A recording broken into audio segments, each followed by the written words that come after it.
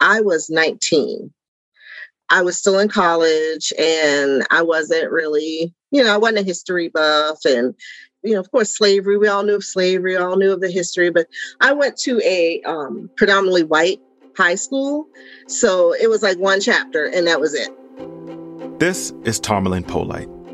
Back in 1992, Tomalyn was a freshman at South Carolina State, which is about an hour and a half from where she grew up in Charleston. One day, as she's going about her business, her dad calls.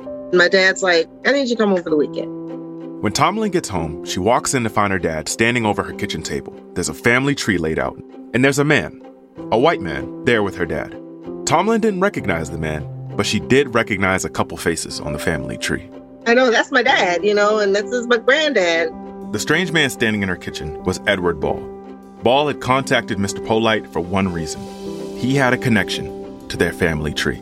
He kept going back and back and back, and he said, I have traced through my family's records, your family's records, to this little girl who was named Priscilla by my ancestors. And he said, we don't know her real name, but we know that she was called Priscilla once she was purchased by Elias Ball. The moment was surreal. The descendant of a slave owner had come looking for the descendants of the enslaved. But this moment was just the beginning of an incredible journey. Today, the story of Tomalyn and Priscilla, which takes us to a small island off the coast of Sierra Leone called Bunce Island, is the story of a slave castle and a homecoming 300 years in the making. We are now home. I'm Baudelaire, and this is Atlas Obscura. Stay with us.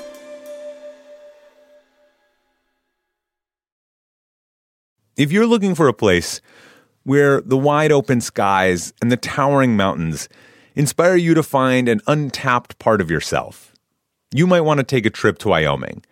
It's a place where bold, curious spirits forge their own way on all types of adventures.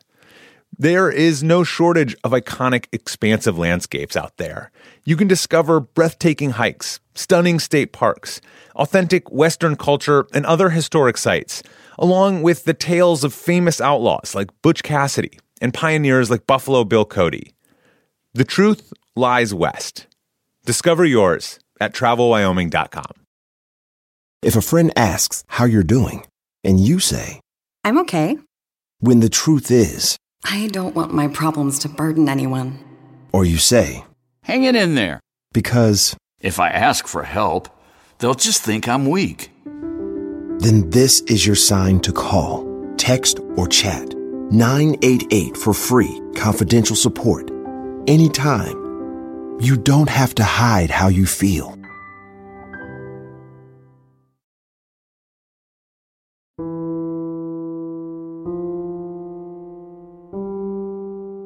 When I first started reporting on this story, I focused on the history of Bunce Island. I didn't know about Tomalyn's story at all. I actually heard about her from this guy. My name is Melbourne Garber. I'm a structural engineer by profession. Mel was born and raised in Sierra Leone, but these days he works as an engineer in New York. Growing up, he wasn't really into the history of his homeland, but as he got older, he got more interested. In the mid-2000s, Mel attended a lecture at Howard University in D.C. It was an American anthropologist named Joseph Opala giving a presentation about this small island off the coast of Sierra Leone, Bunce Island. After the talk, Mel met Joseph Opala, and when Opala heard he was an engineer, he lit up. Because you're the person I need to talk to because we need to preserve this place. From the 1500s until the late 1700s, Bunce Island had been the site of a slave castle, a place where kidnapped Africans were held before being shipped to the Americas. It was abandoned in the early 1800s, shortly after the slave trade was abolished.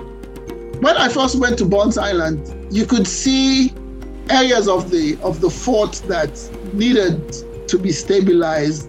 Things were falling apart. And we don't advocate rebuilding the fort to like what it was in 1796 when it was, because even the abandonment tells a story. You know, the trees that have grown there tell a story. Bunce Island is about 13 acres, or half the size of Ellis Island in New York. Over its history, it's estimated that around 30,000 Africans were shipped from Bunce Island to the Americas. There were Africans from several tribes on the mainland of Sierra Leone, and the British would pit them one against the other. They would fight, and often they would sell their captives to the British at Bunce Island. Historians suggest that the tribal chiefs would do this to avoid their own people being kidnapped and taken into slavery. Bunce Island started to get a reputation among the tribes of Sierra Leone. Here's what Mel Garber told me about a time a victorious chief took his captives to Bunce Island. The story goes that whenever he came there, he was carried, his feet never touched the ground. They would transact their business and they'd put him back on the boat and he would go because they had a belief that the place was cursed. Cursed? Maybe. Brutal? Absolutely. The people held there were chained in groups of 10s under 24-hour watch. They were just a couple miles off the coast of their homeland, but they'd never set foot in Africa or Sierra Leone again. In the 1700s, colonists in Georgia and South Carolina had started growing rice. The climate there was good for it.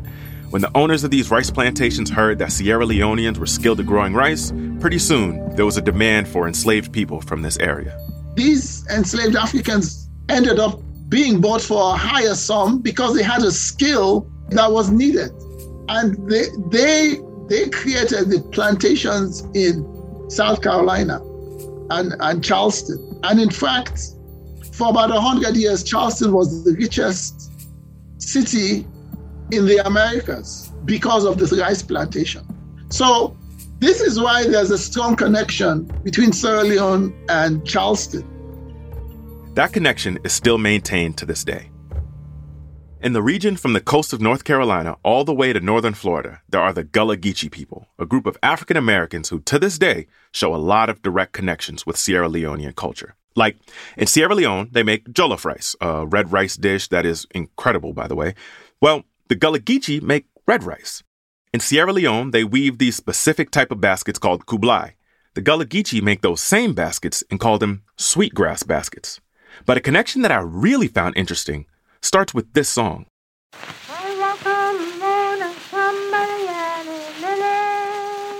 In 1933, an African-American linguist named Lorenzo Dow Turner traveled to Georgia to record members of the Gullah community telling stories and singing songs.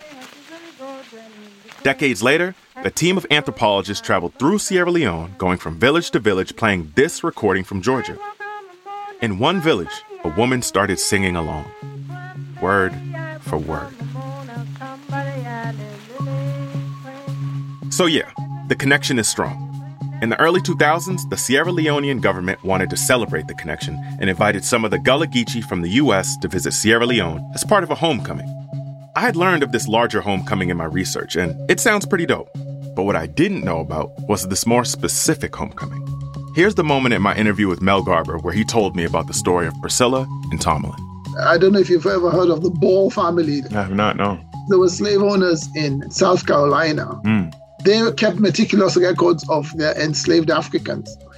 In the early 2000s, they actually identified a family who lived in Charleston, who were a direct descendant of an enslaved girl who had come from Sierra Leone. Wow.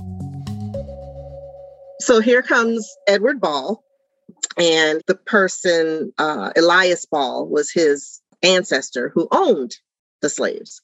So he comes to the house, and my dad's like, I need you to come home for the weekend. I was in Orange. So that brings us back to the scene at the kitchen table. That was back in 1992 when Tomlin Polite was still in college. A few years later, Edward Ball published a book based on his research. He called it Slaves in the Family. It won a National Book Award, and eventually, the government of Sierra Leone heard about it. Sierra Leone had recently hosted the homecoming of Gullah Geechee, but the story of Priscilla was next level. Sierra Leone wanted to invite Tomlin to visit the homeland of her ancestor, Priscilla. By this point, Tomlin had been out of college 10 years. She had a career and a family, and again, was just going about her business when Sierra Leone reached out. They actually sent a letter, and it was a personal invitation to come to Sierra Leone, to come to our homeland, is how it was described. It was May of 2005 when Tomlin and her husband got on a plane. She didn't know what to expect and didn't really know how to feel. What you're about to hear is from a home video that Tomlin and her family took during their trip. The thing I'm looking forward most is the fact that I will get a chance to walk on the soil that Priscilla walked on. I will get a chance to see the things that she saw. I know it's going to be an emotional experience, but it's an experience that I want to happen. Greetings, my brothers and sisters. When she got off the plane, the welcome was like nothing she could have imagined. Thank you for welcoming me and my family today. We are now home. There were I don't even know how many people just to greet us. And Priscilla is now home. And had libation ceremony for the ancestors, and everyone was just the feel of it. It was so euphoric and so, for me, humbling. It was like I was floating. It was like, am I really here? I'm really here representing my family and representing Priscilla. I'm actually bringing back the spirit of a 10-year-old girl who was kidnapped, never to return again, but yet she returned through me.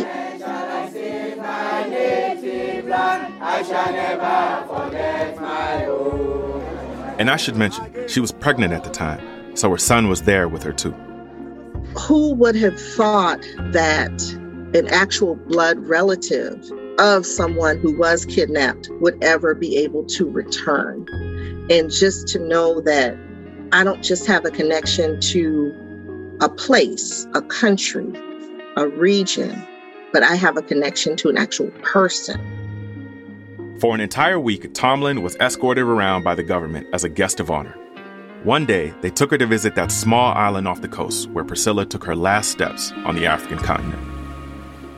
We visited Bunce Island. Of course, it was mostly ruins, but you can just sense the spirit there. You can just sense the injustices. There were remnants of the cannons that were facing the oceans, and, the jetty was there. It was washed away, but it's still part of it was there where, Priscilla and so many of the other Africans took their last steps. We wanted to make sure that, what is there is preserved for posterity. Hopefully for the next 100 years, people can still go there and find out more about the history. It's not the happiest chapter in this country's history, but it's a history that needs to be preserved. For Tomlin, the connection to that history was very, very personal. And I gotta say, after talking with Tomlin, it struck me just how incredible it is that Tomlin was the person that made this journey. I mean, I could definitely see someone else being kind of shy and not really completely appreciating the full meaning of it all. But Tomlin, in a way, she was the perfect person. When you hear her talk about the whole experience, you could tell she came away from it with an incredible perspective. It took months before I can really express the meaning and how deeply moved and how life-changing that experience was. And when I was there, no one called me by my name. So I was always Priscilla anywhere I went. So it again just instilled in me that I am carrying, and they are looking at me as carrying her spirit and bringing her finally back home.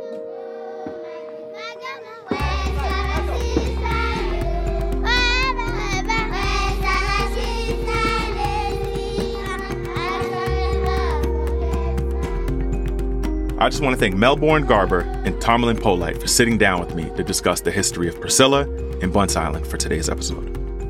Special thanks to the Archives of Traditional Music at Indiana University, home of the Lorenzo Dow Turner Collection. In this episode, we heard the song Amende, sung by Amelia Dawley and recorded by Lorenzo Dow Turner on July 31st, 1933.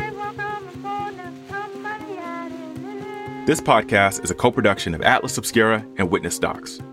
If you want to learn more, be sure to visit atlasobscura.com. There's a link in our episode description. This episode was edited and mixed by John Delore.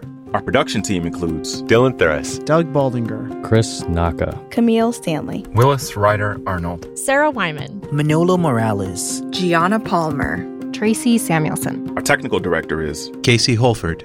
And my name is Baudelaire. Witness Docs from Stitcher.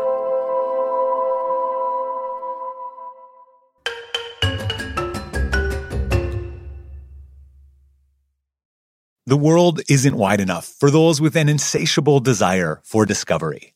The all-new 2024 Lincoln Nautilus Hybrid SUV offers the power and freedom to explore further and deeper than ever before.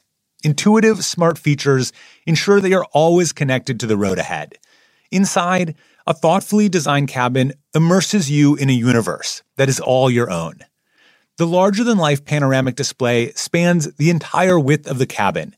It's customizable and interactive. Drivers can even personalize their backgrounds with a series of nature-inspired themes. This vehicle signals the arrival of an exciting new chapter for Lincoln. Discover more about the 2024 Lincoln Nautilus at Lincoln.com. Hi, I'm Lale Arakoglu, host of Women Who Travel. Women Who Travel is a transported podcast for anyone curious about the world. We talk to adventurers and athletes. I've raced the Godzone Adventure Race, which is on the South Island and goes through the mountains down in the Southern Alps on New Zealand. That was 8 days spent out in the wilderness. And chefs. Iranian food is home, it's family, it's love.